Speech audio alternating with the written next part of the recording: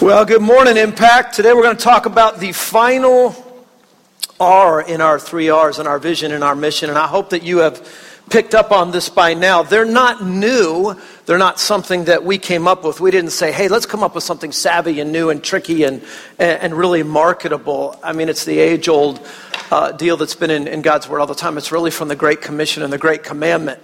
And hopefully you're seeing that by now, really come to fruition. But this doesn't close out the series. That will close out next week with a special time together. Now, next week you're going to hear from a lot of the ministry leaders and the leadership team and so forth. In fact, if any of them are in there, any of the leadership team that's here, would you stand up? Some of them are still working behind the scenes. We got one working. We got two in the back. See them there?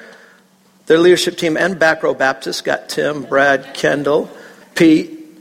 All right, so 4 out of the 5 are here. And they're going to be coming up and sharing their own hearts about what the 3 R's mean to them. Scott Tyson's going to be emceeing that. Not sure Scott knew that, but he knows now, right? So it's a time to hear, like you're going to a little bit today, beyond just me. Sometimes when a pastor is saying everything, people can sit there and go, that's great, that's the pastor. He's supposed to know that stuff. But it's got to go beyond me if it's going to turn into a movement. Well, listen, gang, there's 2 types of people in the world, those who love school and those who hate it. Which are you? Raise your hand if you love school. You're like a professional student. Yeah, give me more. Wow, I see my son down there. That's news to me. Wow, that's scary. He loves school. Raise your hand if you hate it or hate it. Thank you. That's kind of my group. Some of the parents are going, we're going to talk when we get home. That's it. You don't hate school. Well, and by the way, if you are married, let me see the married folks. Where are you? Yeah, if you're married and you love school, you're married to someone who hates it, most likely. Because opposites attract. But it's pretty important. Here's why I even mentioned that. Because we've learned to tailor things a bit these days. I mean, if you don't like school, there's some creative ways to get around it. You can do some things online. If you're a kid and you come home and you don't like school, and there's actually some reasons to not like it today. There's some things going on in schools, really bashing the Bible and Christianity and all. Well, you could be homeschooled, so there's ways around it. But the bottom line is this whole scholastic learning, tutoring, schooling type thing, you're not going to get out of it. You're not going to get out of it. One way, shape, form or another, you are going to go through schooling from when you are little and probably for the rest of your life, like it or not. So what I always say is the faster you learn, the faster you can move on to the things that you really want to do, the things that God really caused you or called you to do. Now, this isn't new. If you brought your Bibles or since you brought your Bibles, we're going to be really taking a fast tour today. Find Galatians in the New Testament. And chapter 3, we're going to be there in just a moment. But this is really interesting. It was like this for the Israelites. It was like this in the entire Old Testament for God's people. Did you know they were basically born into school and died still in school?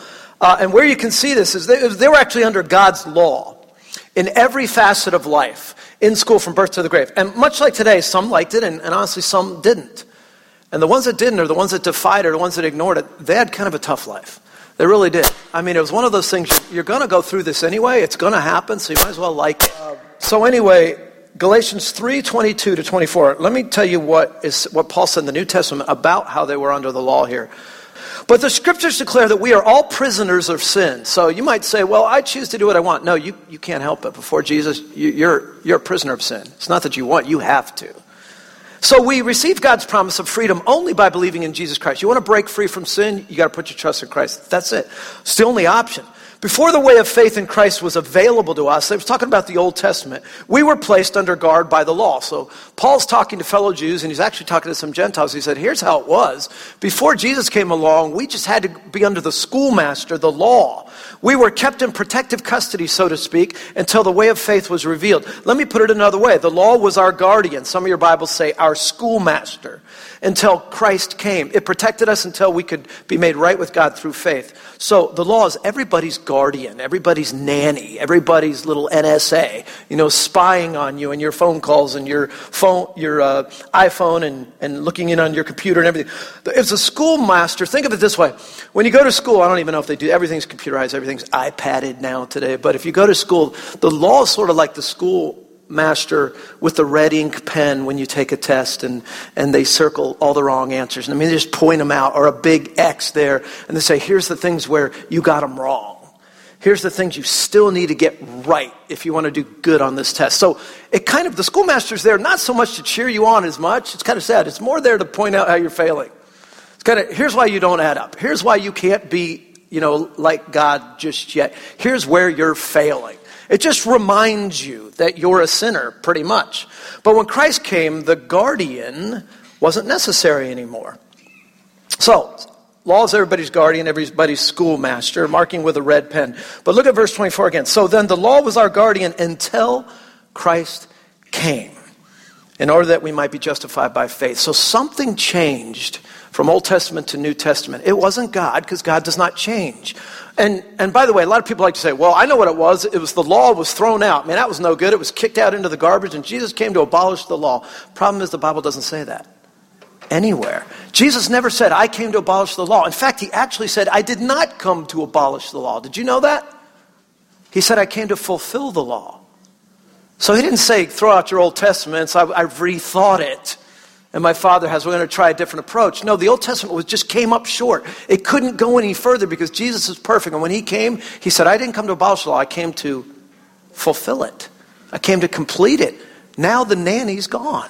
Now the schoolmaster's gone. You don't need it anymore. No more nanny. Now you're being raised by a loving parent. Look, nannies are good. I'm not going to ding on nannies. There's, if I decide to say something bad anyway about anybody, that's the week they attend. The National Nannies Convention would be this week at this church if I decided to do that. That's just my life, I married a Murphy. My wife's maiden name is Murphy. Murphy's Law, that's how it works. But listen, you're not under a guardian anymore to bring you up. A guardian's going to bring you up with rules, and because they don't necessarily, I've seen some nannies and guardians that really learn to love the children, but not necessarily. They got a job to do. So they're going to bring you up, and they're going to scold you, and they're going to discipline you. You're going to say you're out of line, and here's the boundaries, and here's the borders and all, and here's what you need to do so that one day you'll grow up and be a productive member of society. But a parent's different. A parent doesn't just get you ready for a productive life. They raise you up in a loving and contributing part of the family. Everybody belongs, who will one day learn to help others from the heart, rather than just as a way of towing the line and a way of fitting in. So it's different. In that way, a parent, it fulfills what a guardian or a nanny never could. I got 3 diplomas sitting on a shelf in my office. I haven't put them up on the wall yet. And I don't say I have 3 diplomas or brag or anything. I don't really know what to do with them. They're just pieces of paper in a frame. And I'll get around to it. I'm not much of a Tim the Tool Man guy. Well, actually, I am like that because he messes things up all the time. And I'm kind of like that, so I can't even hang a picture without it being crooked. So they sit. And every now and then I walk by them. I've got a Bible Institute one, a college undergrad one, and a seminary one. And I worked hard for those pieces of paper, like I'm sure those of you that went to college did.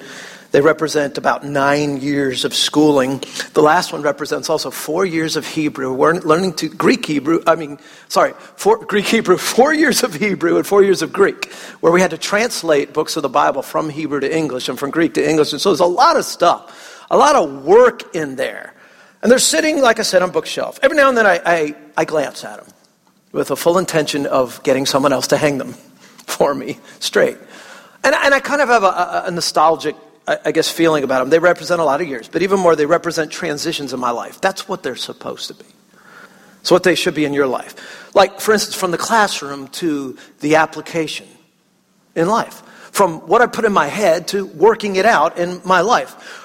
From college with a business degree, I went to work for a Fortune 500 company in Los Angeles and started trying to apply some of the stuff that I learned in college. After Word of Life Bible Institute, I worked as an area director for Young Life, which is an outreach to lost, to unsaved kids that just don't go to church, have nothing to do with church. Then, as I went to Dallas Theological Seminary, after that I planted churches, and I got in ministry that way. So those are the only things, gang, that make those degrees worth anything. Those are the only things that make those degrees. Otherwise, have you ever seen a professional student? You ever met a professional student? And by me just saying that, I'm about to rag on professional students. This will probably be National Professional Students Day at Impact Church, and they are all here. I've got 15 degrees. Well, it's the people that just keep getting degrees because almost like they want to keep filling up their head, but they don't want to go out and live it out. They're afraid. So I just keep going back to school for another degree. I mean, that's like putting a sponge in the sink, turning on the water and getting it wet, but just leaving it there. And so the water just keeps saturating this. And when the sponge is no good, after a while it gets filled with water. I can't take any more in. How do you know that, Pastor? I have cleaned things. And so you squeeze it out, right? And you can use the sponge to clean things. But when you put it back on, it's getting wet. If you just leave it there, it's no good. It can only take in a certain amount, and until it's squeezed out, it's useless. We are the same way. We can only really take in a certain amount at different phases of our Christianity, and then it's got to be squeezed out in the culture in which we live. Otherwise, it's useless. Otherwise, for me, I would have just, if I didn't use them, been a professional student, really. And I think that's interesting. Apparently, I'm alone in that, but I think that's interesting. It's fascinating. Because most of us seem to understand that in life, we get ready for things. I mean, that there's a lot of things in life that are preparation. And there's a lot of things in life that are execution. They're both there. Even as infants, when we spend a brief time crawling, most infants seem to figure out on their own. They don't go to a class at 1 or 2 years old and say, this is from crawling to walking. We're going to be teaching this for about 6 months. I want you to pay attention. Oops, you'll have to learn to read. No. I mean, you ever seen, they just start pulling themselves up on coffee tables and all, and then they'll give it a try and they fall over, and it's fun to watch them fall over. Weebles wobble, but they do fall down. And then they get up and start walking and falling down and then running. They just progress. It's a natural thing. It's rare to see a 2 or 3-year-old sit down with mom and dad to discuss the hesitation with the whole thing of walking. Mom, Dad, I need to talk to you. Thank you for teaching me to talk so well.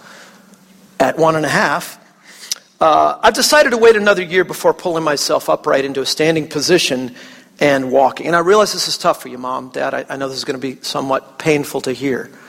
But it's really best for me. See, I'm not ready to walk yet. I need more coaching in crawling. I'd like to keep studying the art of crawling, and since I can't read yet, this could take actually 5, 6, 7 years. So I hope you're okay with that. Also, as I've looked at crawling and I've observed some of my little 2 and 3-year-old friends that are walking, I believe that crawling is a better mode of transportation. So I'm going to stick with that for a couple of more years. Can you pick me up and take me to bed? I've never seen that. I don't think I'm ever going to see that. They just know. They just walk, people. But in the Christian life, we see this comical thing, this hesitation all the time. In fact, in American evangelicalism, man, we see it all the time. They walk physically. That's a logical progression after experiencing a certain amount of crawling, and it should be.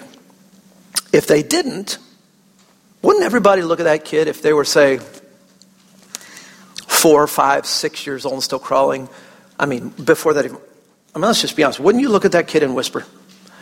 I mean, wouldn't you nudge somebody? If they look perfectly healthy, and they are perfectly healthy, wouldn't you go, somebody needs to get them up. I didn't walk till I was 18 months old. I've heard that's a sign of a genius. That's what I've heard. But I was 18 months old, and do you know why I finally walked? My dad jerked me up by the arm and just whacked me. I mean, just spanked me because I would, and I walked. I took off and I walked. That was it. So I somewhat don't fit the pattern a little bit. But we would think that something's wrong. 1 Corinthians 13:11 in the New Living Translation says, when I was a child, I spoke and thought and reasoned like a child. That makes sense. But when I grew up, I put away childish things. Obviously, God's word teaches that we need to move on to maturity. That's what's normal. That's what's logical. In fact, when we don't, something's clearly wrong. And it ought to be alarming.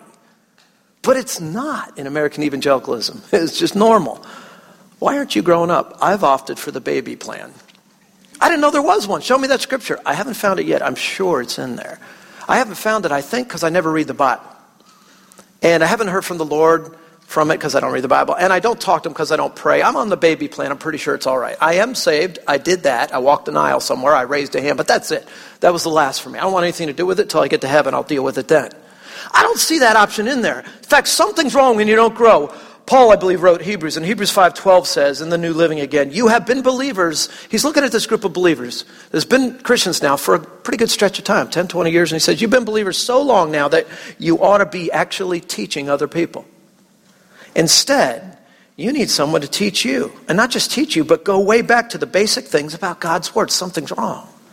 You're like babies who need milk, who cannot eat solid food. So that's not hard to understand what Paul's saying there, is it?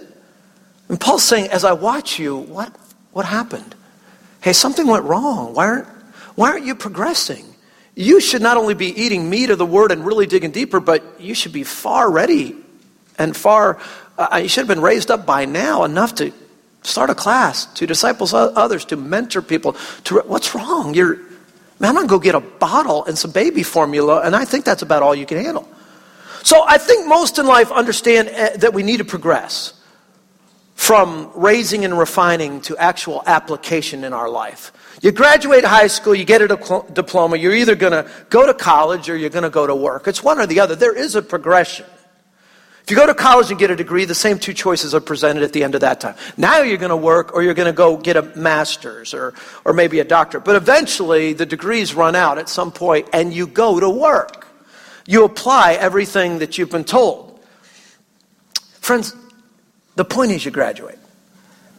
The point is you graduate eventually. And those who don't end up, like I said, as professional students living in their parents' basement at 40 years of age. And that's awkward and stunted and off base. And when we look at it, everybody kind of feels a little funny talking about, so what are you doing? Well, I live here. Really? How old are you? 40? How long have you been living here? My whole life. What is here? Well, I've got a whole apartment set up in my parents' basement. I don't want to go out there. The world is scary. What do? I play video games. I'm thinking of making video games. You ever met that person? What do you talk about? It's awkward, isn't it? Because you know something went wrong and you think you need to grow up. You didn't grow up. Something backfired. An athlete trains to compete. A scholar studies to gain employment. Christ followers are saved, write this down, to serve. You're saved to serve. Otherwise, when you're saved, God would just beam you right up to heaven. If you were saved to be saved, and that's it, then you'd already be in heaven. He leaves you here. You have graduated. You have been rescued. Now, at least you can start serving by telling your story. By being a witness. You were raised to be released to the front lines. And gang, that's the third R. Release. So at our church, we are first rescued, then we are raised up, and that's lifelong. And then we are released to serve it out. We graduate to grow, and we grow to get in the game. For the brand new believer, you've graduated in the most important way. That's actually sort of like the crawling thing. I've heard a lot of people say, well, I'm a brand new believer. I've only been saved like 3 or 4 years. Well, that's not a brand new believer anymore. That's actually somebody who should have been growing pretty good and ought to be maybe starting to teach and so forth. A brand new believer to me, and in the Bible we'll see in just a moment, is 5 minutes. Now, maybe up to 6, 7, 8 months in a year or two, but after that, you should graduate. In fact, I have seen, and there are examples in the Bible, and I've seen it in life, where people are saved, and within minutes, they are already witnessing. They are already telling people about Jesus. Minutes of being rescued. So you can go out. There's a first type of graduation right away. The moment you receive Christ, you confess your sins and ask Him into your heart, you can be a witness. Now, sadly, too many Christians in American evangelicalism, they either spend their lives as professional students of the Word, just accumulate like that sponge, just pour it on, I'm saturated, but keep it coming, and they get spiritually bloated. Or they become spiritual thrill seekers looking for emotional spiritual highs. So they'll maybe go to something or hear that something miraculous is happening over here in this state or this part of the world, and they'll run to that and get fired up, and they'll get a great quiver in their liver. Where's the liver at? I'm not sure, but the great quiver in their liver, and then they'll go find it somewhere else. And then Christianity for them, it becomes very scary. Because if they can't match that, they'll walk away. You ever seen that? Like a real spiritual high. And then they'll go and they'll get another one. Then they'll go and it's a little bit lower. And they'll go, something's wrong. I got to find this again. So they either are chasing spiritual highs all over the place, or they just get knowledge in their head and it never transfers 18 inches to their heart. Both of those are wrong. Both of those are not biblical. Too few of us who have been rescued by Jesus and raised in the likeness of Christ are released into His service to do great things for His kingdom. But listen, all these R's go together. You can't separate them. You can't have any without the other. You can't even have two without the other. You have to have all three. Now, I said too many get rescued and maybe raised and then they just stop. Why does this happen? And how can we prevent it? And that's what I really want to finish our time talking about, because maybe some of you are in that boat. I've either met these people, or maybe you've either met the people I'm about to describe, or you are one of them. I've met people that have been Christians for 20, 30 years and have never really done anything. In fact, I've met people, I've talked to people in retirement homes that are Christians, and I ask them about their faith, and they have never witnessed to one person their entire life. 85, 90 years old. Well, when were you planning on getting started? Game's almost over for you. What are you going to say to Jesus when you stand before him now? I mean, we should be getting in the game at some level right away. So here's why I think it happens. I think it happens because we confuse some things. We confuse knowledge with knowing. In other words, we confuse accumulating a lot of knowledge with knowing God. Knowing the Bible with knowing the God of the Bible. We confuse keeping rules with fostering a relationship. I don't know how those are confusing because there's nothing alike, but we get confused. And we confuse performance with serving. Do you see the subtle similarities of all those categories? They're not the same, but they have some things in common that apparently confuse millions of Christians. So my goal this morning is to clear up that confusion and make sure that we all start at the right path that Jesus put us on toward joyful and abundant living and an intimate and close relationship with the one who rescued us, adopted us as sons and daughters. We are sons and daughters of the living King if we've been rescued, if we've been saved. And then he raises us as his own children, not as a guardian, not as a nanny, but as his own children for a mission that we can be released out and do for his glory and honor. Rescued to be part of God's family, raised to contribute to God's family, released to help serve and help grow his family. That's how it works. And gang, I found that pattern is there over and over and over and over again. From Genesis to Revelation, it just keeps repeating.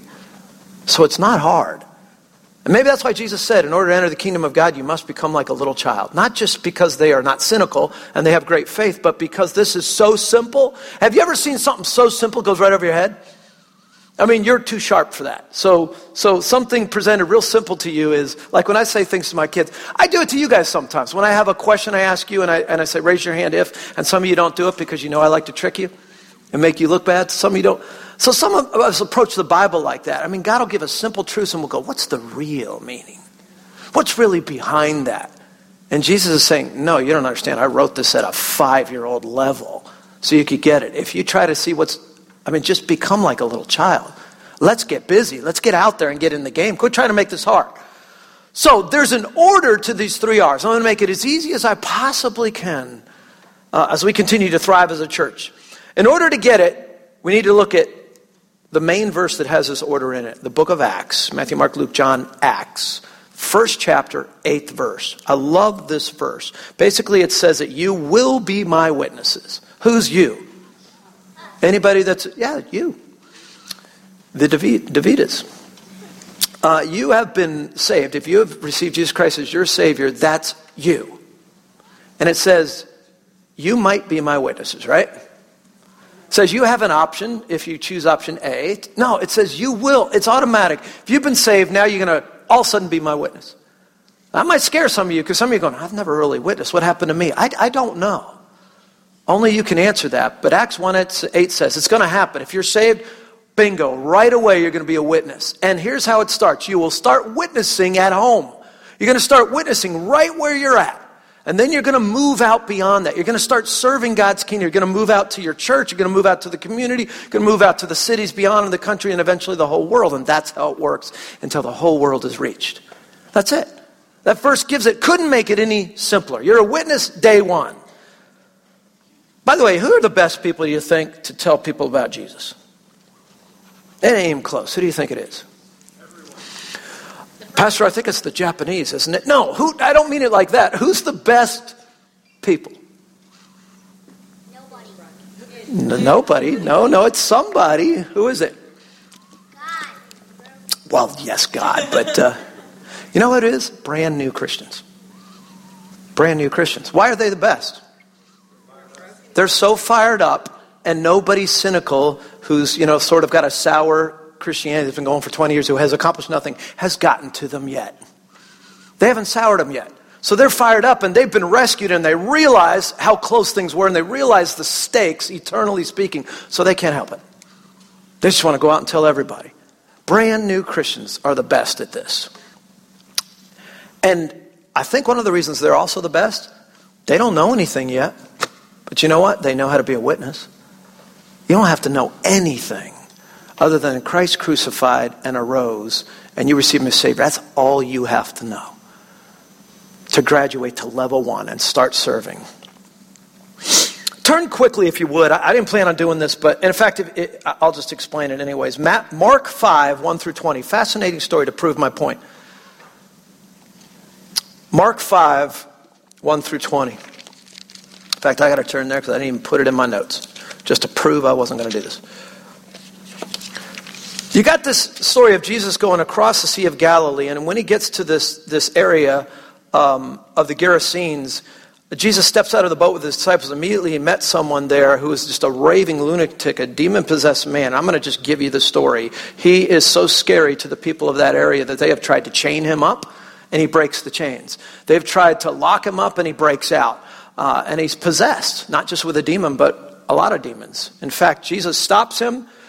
He's been terrorizing people. He lives in the tombs. He's out there naked. They can't keep clothes on him. They can't get near him. He can kill people. They don't know what to do with him. And so he comes down and running to meet Jesus and falls down. This man falls down on his knees before Jesus. And the demons cry out. And the first thing that Jesus says is, "Who are you? What is your name?" Anybody know what the answer is? Anybody heard this one before? Legion. That's not a good name. Don't name your kids Legion. That's bad. You know what the Message says? The name, I love how the Message puts things sometimes. We are mob. We're a mob. A legion is thousands. There were thousands of demons in this one guy. That's why there was so much power. That's why they would chain him up and he would just break them. And his bones and his cuts and he's just been absolutely ransacked by the devil. And people are afraid of him. And Jesus is going to cast him out. And you can see the whole order of things. It's not an equal match between demons and God. Jesus can do whatever he wants, and demons are scared to death. In fact, all of them cry out in this one voice, and they say, "Please don't send us to the bottomless pit," which is where the devil and his angels are going someday. And they said, "Please don't send us now." And they said, "Send us into this herd of pigs." And the long and short of it is, Jesus gives them permission to do that. And they go into the pigs, and the pigs are driven insane, and they go over a cliff, and this is an area where pig farming was their livelihood, so they weren't happy. They lost all of their pigs. I tell you that story because this man's life was radically changed, kinda, huh?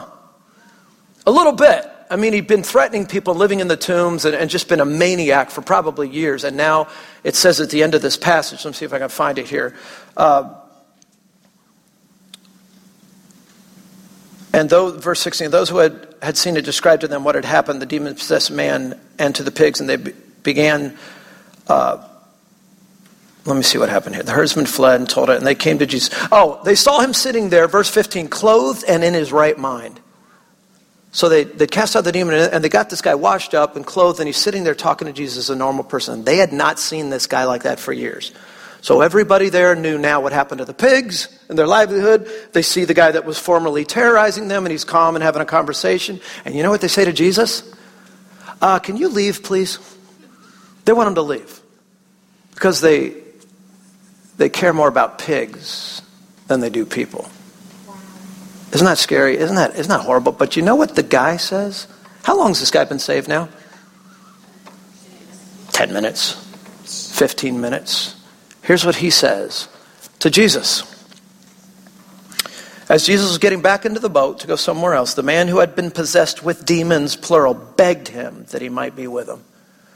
And that just gets me. I mean, he's saying, please let me minister with you. Please let me join the disciples. Please let me get in the game. You just changed everything.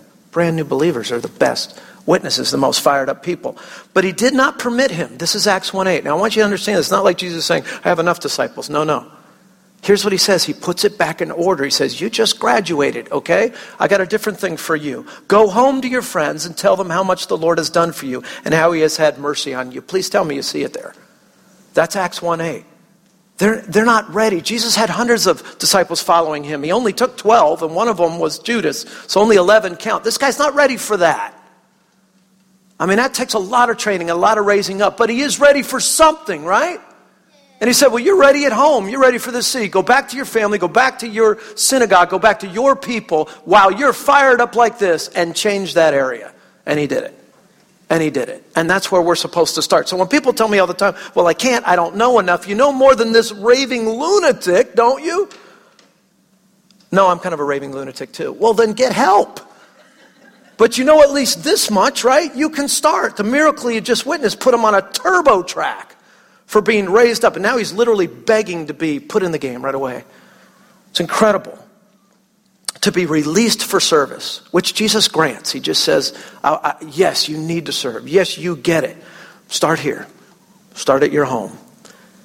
So in case there's anybody else sitting here right now going, just don't know if I can do it. Listen, if you've ever seen a car wreck, God forbid that you ever would, if you've ever seen an accident in front of you, then you need to stay around because the police are going to talk to you because you are a what? You're a witness. And I've been a part of that before, and I've never had anybody come and ask me, please, sir, tell me your level of education. How much do you know about the DMV? Tell me about driving. Do you know how to drive a four-wheel drive? Can you drive a semi? No, they don't do that, right? What's your level of They just say, what did you see? Tell me what happened here. That's it. So at the very earliest level of release, that's all you have to do. In fact, in churches today, you know what all you have to do? I'm amazed people don't do it. All you got to do is invite your lost friends to church. Even if I don't even know how to really witness, then you can actually start at a lower level than that. Bring them with you and tell them to sit next to you and listen. And when people sing, stand up. And when they sit down. It's not hard. That's all you got to do. It's a little harder at a Catholic church, but here there's just one or two times. We stand up and sit down. Find an immediate entry point when you've been saved. Start getting raised up. And you can be released right away. Here at this church, you can be released into greeting right away. You don't have to be a member. You can start with set up and tear down right away. You can start helping in children's church, setting up, tearing down. There's a little more to that for teaching. Insecurity, connections, putting out signs. There's a lot of ways to serve this startup church that you don't need to be a 20-year veteran or go to seminary for. So you start right at home where you're at. Now, here's what I want to use kind of the rest of our time for. I've got some people that are going to come up and share their hearts about this. And some of these people, you see them up front sometimes, and you don't know them that well, which is not good. I want you to know them. One of them, the first one, is Seth Enos. And he obviously has a fan club. Is this on right now? As someone who uses it, you may know, right? Kenny, do we need to hit that back there, or is that already going? It's good. All right, so he's going to share 5 minutes of his heart with us. Hey guys, how you doing? Good? No. Okay, so 3 people are doing well. For all you else, I hope you're doing well. So my name is Seth, and I'm the assistant worship director here at Impact Church. I'm on staff, and I work with Pastor Rob and Will and Jana. But a huge part of what I do is I work with the youth. Are the youth in here? Yeah, there we go. Okay, so those are the guys I work with, and it's really awesome. It's funny because he gave me the stage. Never give a worship leader a stage. No, that's a joke. Okay, so a huge part of what I do is I work with the youth, and the big part of the calling God has put on my life is to help people find out what they're called to do and to enable them and release them into their calling. That's a huge part of what God has already spoken into my life. And so my heart for the youth, and if there are youth in here and you haven't come and joined us on a Sunday evening, come and join us. It's an awesome time where we can press into the kingdom, where we can press into what God has for us and just let him speak to us. And it's a lot of fun. We hang out and it's a great time. But my heart and for what I do with the youth a lot is my heart is to find out what you're called to. Help you guys find that out and then release you into it. If you just know what you're called to do, what's the point of that? What's the point of just knowing what you're called to do if you never actually put it into practice? So a huge part of that is what I do and what I'm starting to do with a few of the students is to release people into that, to find out what those specific aspects are, and that's a huge part of release. A lot of people look at the word release and they think, release is going overseas and doing missions, and that's a big part of release, but there's also a huge part of release that has to do with living out, releasing others into their calling. And so if you're one of those youth, or if your parents are interested in finding out what we do in youth, you guys should come sometime. We start at 5:30. This is my shameless plug for the youth group. We start at 5:30 on Sunday nights here. So you guys should come and join us sometime. It's an awesome, awesome experience. And yeah, I think I want to call it at that and hand it back over to Pastor Rob. Wow. A worship guy who stopped 30 seconds short of his time. That's pretty good. I think because he took a little bit less time, I'm going to preach a little longer. I don't normally do that, but thank you, that one person. So first of all, you start in your home area. Start with the youth. Start in your own church. Find out what your calling is. And by the way, we have ways to help. We've started with 101, which is our membership class here. We're going to be soon doing 201 and probably mix that in with 301. 301 is discovering my spiritual gifts. So we have a test that you can take, and these things are actually uncanny. They're pretty accurate. And that'll tell you, according to, there's different lists in the Bible. There's anywhere from 16 to 22, 23 spiritual gifts. And it'll help you find out what gift you have that Jesus gave you when you're saved. That's your calling. You're to use that. You're going to be more effective in your calling than you are just serving. But that doesn't mean you wait to find out what your calling is before you serve. Because anybody can jump right in and be a witness. Now, number 2 is make a difference in your community, in your city. Acts 2:47, the church has started. Thousands have joined it. They're meeting together, they're fellowshipping, they're listening to the apostles teach more about the Word of God, and they're praising God and having favor, Acts 2:47, with all the people. And the Lord, listen to this, added to their number day by day those who were being saved. So they experienced the favor of the people and the favor of the Lord. And what did that look like? He added to their number. Just other church people? No, not at all. There's no reshuffling of the deck there. A church that is blessed and is growing usually grows by new conversion. That means lost people are coming and they're getting saved. That's the healthiest way to grow. That means people that are saved are going out and meeting other people and bringing them in that are lost and they're finding Jesus. So the first place we are released is in our own homes and to our own friends, to our own schools, and our own neighborhoods and workplace. Next to minister is to the communities that we live in. Now, I could have picked a ton of people to do this, but I've asked Emily Theraldson to come up and share her heart on this. Thank you. Good morning, everybody. How you doing? Wow, this is great. How many of you guys just encountered the Lord in worship today? Wow, man, so good. Yeah, so my name is Emily, like Pastor Rob said, and a huge part of my heart is this vision. And I want to explain that a little bit. This is so cool to me because we're stepping into alignment with the character of the kingdom. Do you guys realize that? The character of the kingdom is to rescue, raise, release. That's why the Lord sent us here, you know? And so it's so cool because as a church, as a family, we're stepping into alignment with the will of God. So how cool is that, you guys? So I work with YWAM, and that stands for Youth with a Mission. And our vision, our goal, our heart is to know God and to make God known in the nations. And the way that we do that, the founder of our mission's name is Loren Cunningham. And he had a vision when he was 19 years old, which was 1952. So a long time ago. And the vision that the Lord gave him was these gigantic waves crashing on the shore of a beach. And it didn't stop there, but the water went into cities, into deep caves and corners. And the Lord spoke to him and said, Loren, I want to train you to train other people to take the truth of the simple gospel to every tribe, tongue, and nation, that people would know my name and I would be glorified. And so the Lord gave that man that picture when he was 19 years old. So from then on, this ministry has grown. And it's an incredible thing to be a part of. And we have a base here in Monroe. And the cool thing is that, like I said, this is the culture of the kingdom. And the Lord has invited us into that. And so there are so many simple ways to get involved. It's not this far off thing that we have to attain or accomplish. But really, the rescue part of it is the witness part. And it's not, sometimes we can get enthused with the whole witness thing.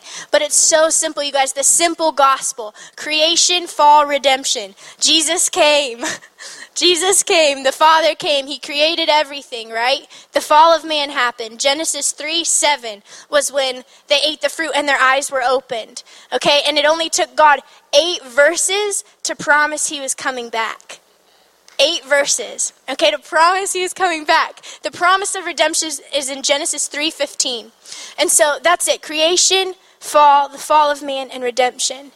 And when sharing the simple truth of who God is and what he's done on this planet, there's no other response but to fall on our knees and worship, right?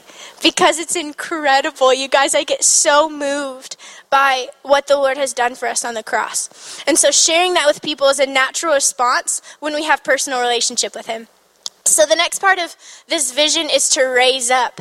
And the cool thing about YWAM that I love being a part of is that our heart is to disciple. But we don't just disciple people, we're called to make disciple makers. Because if I disciple somebody, that's great, but it stops with them, right? But if I train them to be a disciple maker, there's a stand there. If I train them to be a disciple maker, then they get to go and disciple other people to be disciple makers. And that's why the kingdom of heaven is in the business of multiplication, not addition.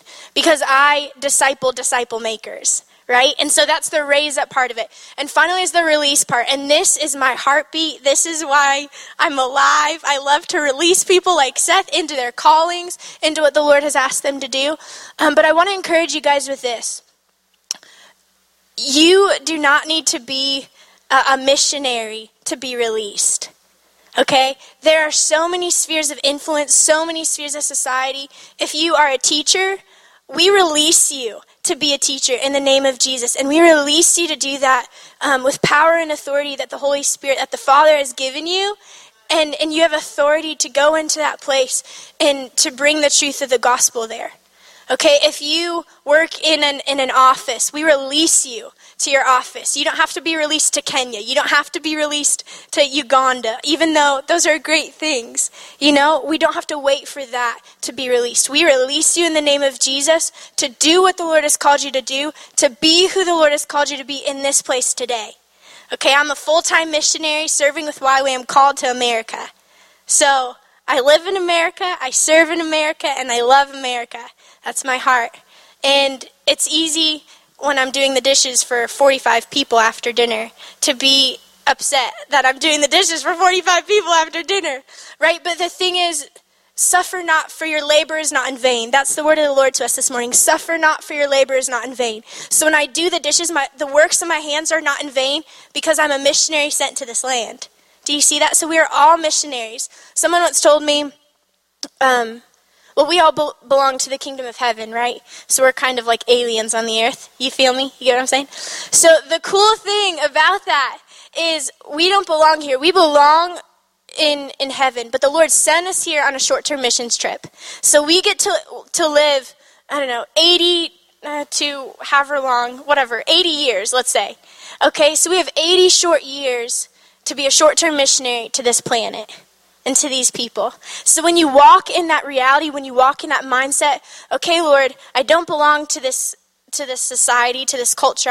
I walk in a kingdom economy, a kingdom culture, and I'm here as a short-term missionary. When I do the dishes, I'm going to do it for the glory of the Lord because I've been released to do that. Do you hear that? It's a good word from the Lord.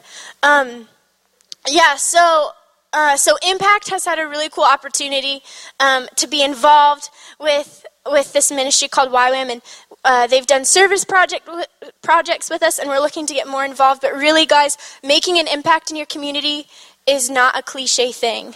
You know, it's not overrated. It's what the Lord has called us to do, and we need to do it. And that's it. End of story. That's it. Thank you, Emma.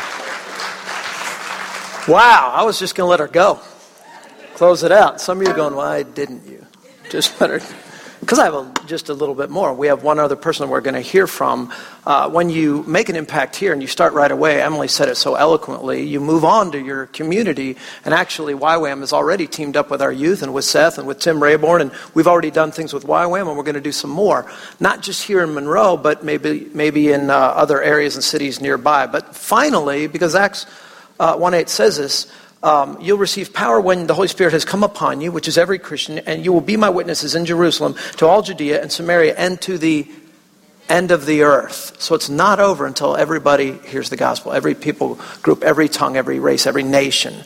So we do make an impact in the world. That's the third and final thing. So as you've heard, if you've been here the last couple of months, we're getting ready to pick back up where I started in my ministry in one nation at least about 3-4 years ago with Haiti. So I've asked Carrie Fredheim to come up and share from her heart as someone who's been and is leading our first trip as a church to Haiti.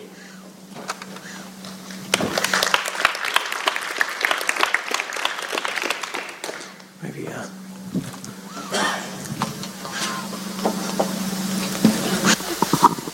Bad day to wear heels. Good morning. Going off of what Emily said, I am a lawyer. Now you might find lawyer, church, missionary completely counterintuitive. I did too. Going out and serving as a missionary, what in the world is God going to use me for? How is he going to possibly use me? Now, in my job, I'm a prosecutor. I do a lot of work primarily with domestic violence. I handle the prosecution of domestic violence cases. So that's a big part of my passion. It's a large part of my heart is helping victims of domestic violence. That being said, we went to Haiti in 2012. And the basis for that trip was a women's conference. And it was a women's group who had been working on this for a year, putting this conference together, getting everybody organized, getting everybody set. Everybody was going to have their own topic to speak of. Well, I wasn't part of that women's group. And there were some men that were on the trip that weren't part of that women's group. And so we were all excited to go, and we knew God had called us to go. But we were thinking, for those of us who weren't in that group, why are we here? Like, why? God has put this desire in my heart. I've wanted to go to Haiti since January of 2010 when that earthquake hit. I'm not a doctor. I'm not a teacher. How can I help? How can I help? We got down to Haiti, and I'll tell you what. First, they helped me. Because when I walked in to that church that had no roof, that was just a whole bunch of boards that they use as pews that you sit upon. And they're all packed in like this. No room to sit. There was every bench was filled. And the looks on the faces of the people, the men, the women, and the children, all together, raising their hands, Alleluia, Alleluia, in their Haitian accents. It was amazing. You couldn't understand a word that they were singing, but you could feel God's presence there. And it was the most incredible feeling ever. You knew God's Spirit was all over that place. Then we started our women's conference. And the night before the second day of the conference, because as I said, a lot of people had different topics, Pastor Renee's wife said, do you want us to speak? Do you want somebody to speak about domestic violence? Because she had indicated that initially, but like I stated, we weren't really going down that road. And she's like, absolutely. We want somebody to speak about domestic violence. And I was like, I think I can speak about that. But then here's the interesting thing. How do you put that, like an American lawyer, putting it into a context of Haitian nation? And there were 200 to 300 women that were coming to this conference. And the night before, I sat down in about 45 minutes. In the most incredible way, God gave me verses. I'm like, okay, I don't know exactly where that is. Where does it say? Blah, blah, blah, blah, blah. Okay, look it up and find it, write it all out. In 45 minutes, I had a talk all written out. God gave me exactly what to say to those women. And standing up there and taking my two passions, my love for Jesus and my love for women as victims of domestic violence and helping them through a dark, horrible situation and melding them together and being able to present that to them, I can still see their faces. I can still hear them, Alleluia, at the end of the conference. So if you're sitting there thinking, what can I do? What's my purpose? God has raised you up. You're here. And God can release you and send you out and make a huge difference in the world. Pastor Renee's wife told me that day that there were many women who came forward and wanted to speak about what was happening in their homes. Now the laws are different there, but to me that was huge because it takes a lot for a victim to come forward and talk about what's happening in their lives. But just know that no matter what you do, no matter what your occupation is, God can use you. And in incredible ways, in ways that will change your life. That moment in that church with no roof, with all those women singing, was one of the most incredible times of my life. And I hope that you would consider coming along and sharing in that as well. Thanks.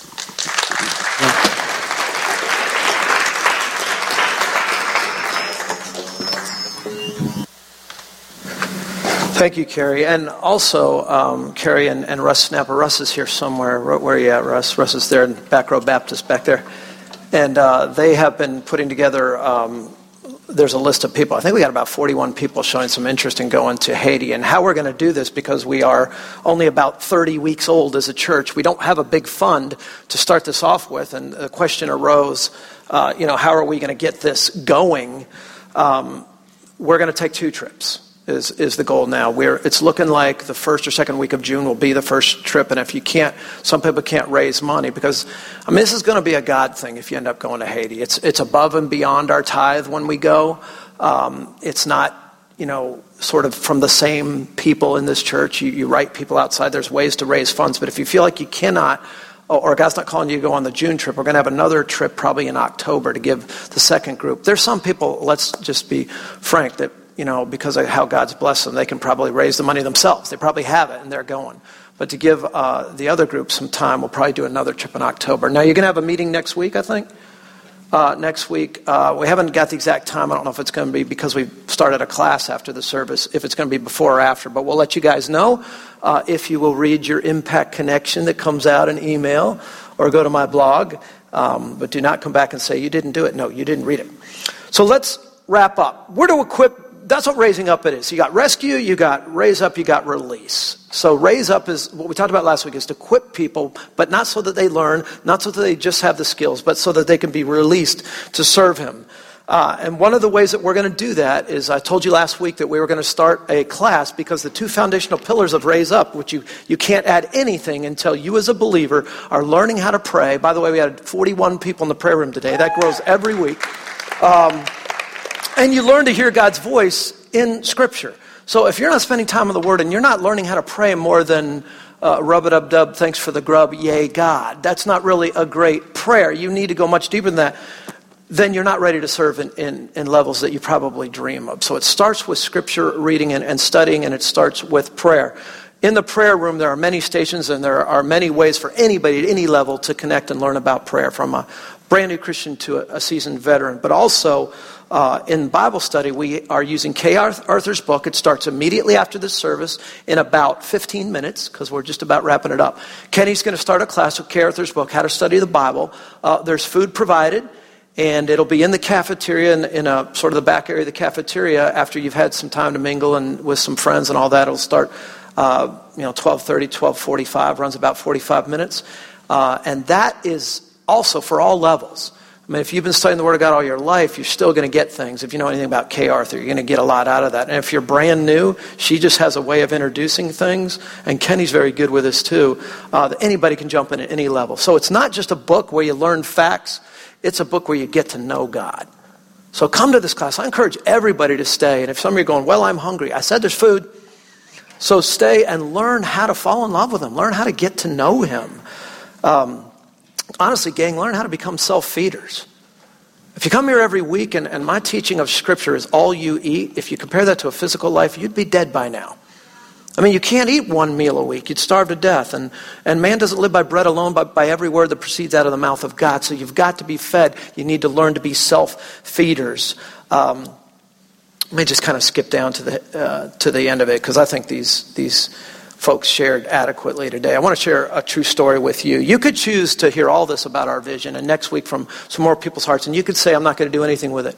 I have bigger plans, Pastor Rob. I think God's got bigger plans for me. Let me share a story, a true story of someone that thought that too.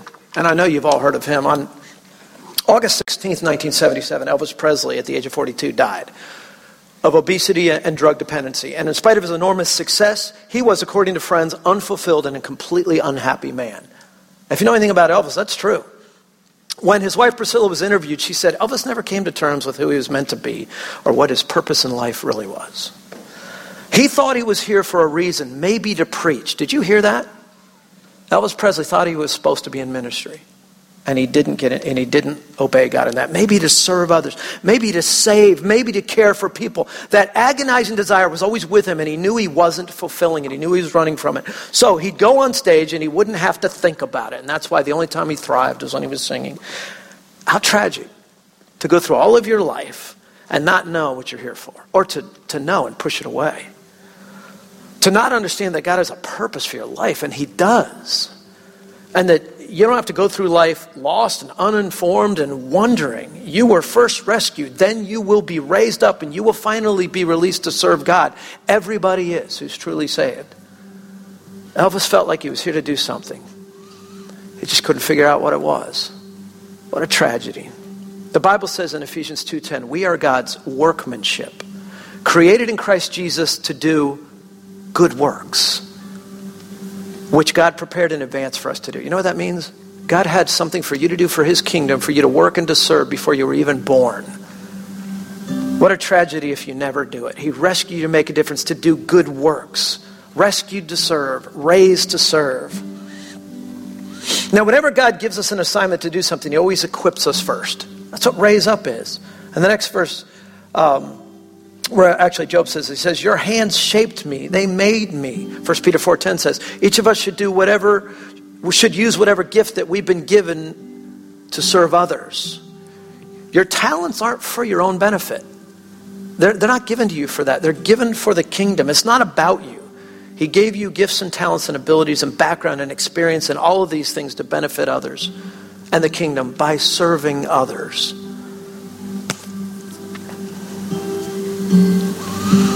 Some of you may not like the way you've been raised up by God. Some of you may not like the way that God's ministered to you because you've been hurt. You're like, all I seems to do is get beat up by God. He seems like he's always sanding off the rough edges and chiseling me. And why does he have to do it that way? I love to study the animal kingdom, and I promise you this is the last thing. But I want you to listen close, because I read this and I thought, isn't God like this? So just listen. Everyone. Well, let me do this. Here's how it works in the eagle kingdom. After choosing a site, usually a high up site on sometimes a rocky cliff or whatever, here's how eagles build their nest. Been to Alaska, I've actually seen these. They're like 6 feet wide, 6 feet deep. They're humongous nests. They'll choose a site on a rocky cliff, thousands of feet above the ground. A mother eagle will construct the nest, and for protection, she'll arrange sharp sticks around the perimeter. I never knew this till I read it this week. But inside the nest is soft and comfortable for the eaglet eggs. So when Ernie Eaglet, who I just named, pops out of his shell, he finds the accommodations quite nice. Wow, what a view up here is what he'll think. And with Mama Eagle dropping breakfast, lunch, dinner, brunch, all that stuff, and an after-dinner mint into his little beak every day, it's a pretty nice setup, isn't it? He's probably not that motivated to ever move from there. But here's what happens with every eagle. Suddenly, here's what happens. When she starts feeding them, obviously little baby eagles get big and fat. Their girth increases. And when it does, the Ernie Eaglet begins to bump into the sharp sticks that Mama, remember I said this, purposely put in the nests. Those sharp sticks are purposely put in there. And it starts to be what was once a cozy nest, starts to hurt as he backs in there and gets fat. And it actually sticks him, and that's on purpose. The same goes for us. When what was once cozy, that group you were in, I was thinking about our church this week, those people you were linked to, the small group that starts the church, the group you had, gets a little irritating. You may have a tendency to grumble. But you got to realize God does this intentionally because he will not allow you to be perpetually nested in a place of fatness and flightlessness. He shaped you to serve. He's got something for you to do. If you won't do it, he's going to make things a little uncomfortable. It gets worse. Look at this. Then, just when Ernie thinks he can't stand one more poke by these sticks, Mama Eagle actually comes in with her powerful wing, knocks him out of the nest. Isn't that cool? So he falls thousands of feet. His wings aren't fully developed, so he'll do this. But it's not going to do a thing. He just...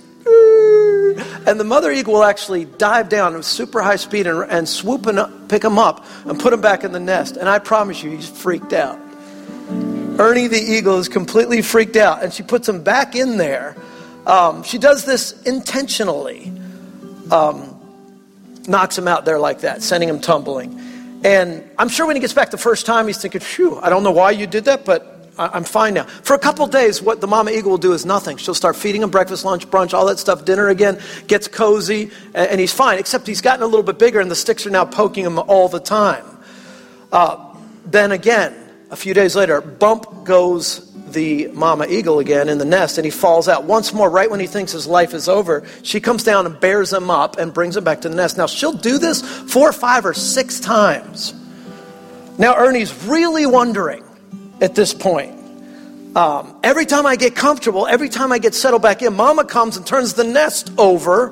What kind of parent is she? I don't think he's thinking that deep because he's not that, but he's thinking. And the process is repeated, like I said, over and over again until one day when Ernie's knocked out and he flaps, he soars. And you know how it goes. No creature flies like an eagle. He just takes off. And as he does, he understands that the pokes and the overturned nests and the perilous plummeting were all about spurring him on to do what he was meant to do what he was created to do. And so the bumps and the turbulence and the pain and the trials and all the chiseling in your life and all the sandpaper is not because God hates you. Man, you want to see a parent that looks like they hate a kid to me? Go to Beverly Hills. Go to Hollywood, where they give them everything they want. And I know some of the kids are probably thinking, no, wait, let's talk about that. No. That parent's not a good parent. They ignore them. They don't really raise them. They don't let them go through trials. They don't get them to learn. They don't mentor them. They don't teach them anything. Just give them stuff to shut them up. You wonder why they even had kids. And then they don't grow. They're deformed. They can't adapt to society. They can't be a productive part of it. A good parent will walk through this with you. Won't always rescue you through everything, but will raise you up so that you one day will soar on your own. Well, you're not rescued and sitting here in Impact Church just to get facts each week. We're going to be a different kind of church. We hope to really release people and spread out from here and make this mission big. The only thing better than rescuing 5 people as far as I'm concerned is 10. The only thing better than 10 is 20. But I can promise you this. I get as much of a thrill out of sharing the gospel with one person, one-on-one, and seeing them come to faith as seeing hundreds come to faith. There's nothing more beautiful. And honestly, there's no bigger miracle on the face of the earth than watching somebody transformed from a hellbounder into a child of the living God. You can be a part of that. You can be a part of that mission. If you've been flapping or squawking or crying or complaining like Ernie the eagle, God says, don't forget, I found you in a wasteland. You're the apple of my eye. I've got nothing but the best in my heart for you. You're not going to crash. I'll always be there to catch you. I'm going to continue working with you because I want you to be released to soar. That's the whole thing. That's what it's about. That's what the third R is about, being released. Let's pray. God, thank you that we're even allowed to be a part of this. Father, you remind me all the time, and it dawns on me again today, that if you want to reach this world, you don't need us at all. You could do it much better, much more effectively if we just wouldn't get in the way. But how cool is it? Father, it's just the neatest thing in the world that you say, I choose you. Partner with me. Let's work together on reaching the world. Let's work together on reaching more brothers and sisters for my kingdom. What a privilege and an honor. Help us to see that, God. Adopted sons and daughters, released and raised up for a mission that is better than any mission we could have. And God, I pray that we've learned it today. Now help us embrace it and live it out at Impact Church. In Jesus' name, amen.